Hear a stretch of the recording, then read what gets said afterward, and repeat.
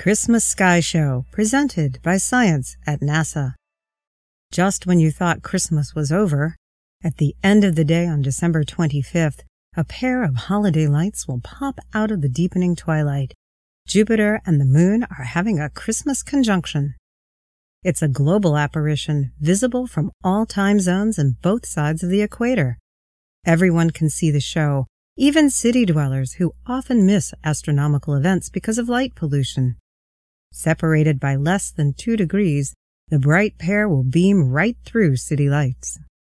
For anyone who gets a telescope for Christmas, the timing is perfect.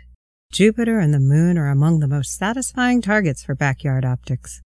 A quick sweep of the telescope from Jupiter to the Moon and back again will reveal Jupiter's storms and cloud belts, the Moon's mountains and impact craters, and of course the 4 Galilean satellites circling the giant planet like a miniature solar system.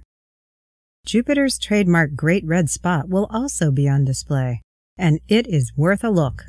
Astronomers recently announced that the enormous swirling storm, twice as wide as the planet Earth, is spinning up.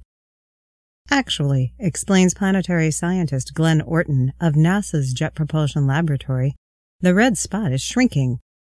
He likens it to the iconic picture of a figure skater pulling her arms in to spin faster. As the size contracts, the spin rate increases. John Rogers, head of the British Astronomical Association's Jupiter section, noticed the phenomenon in recent pictures of Jupiter, snapped by amateur astronomers. He was able to track a black cloud as it swirled 3 times around the red spot's central vortex. The circulating streak completed the circuit in only 4 days, shorter than the 4.5 days Rogers measured in 2006 using the same method. Looking back in time, the trend of decreasing rotation period has been consistent, at least since Voyager visited Jupiter in 1979, says Rogers. As the spot shrinks, it also changes shape. Decades ago, the red spot looked like a sausage. Now it's more circular. What happens next is hard to say. Perhaps the red spot will continue to shrink and eventually disappear, speculates Rogers. Or perhaps it will be rejuvenated if some new storm arises to reinforce it.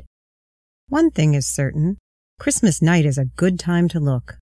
The red spot will be transiting Jupiter's middle for observers across North America and will be perfectly positioned for telescopic observations.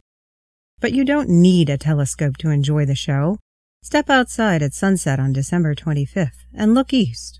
After all, Christmas isn't really over until you've seen the holiday lights.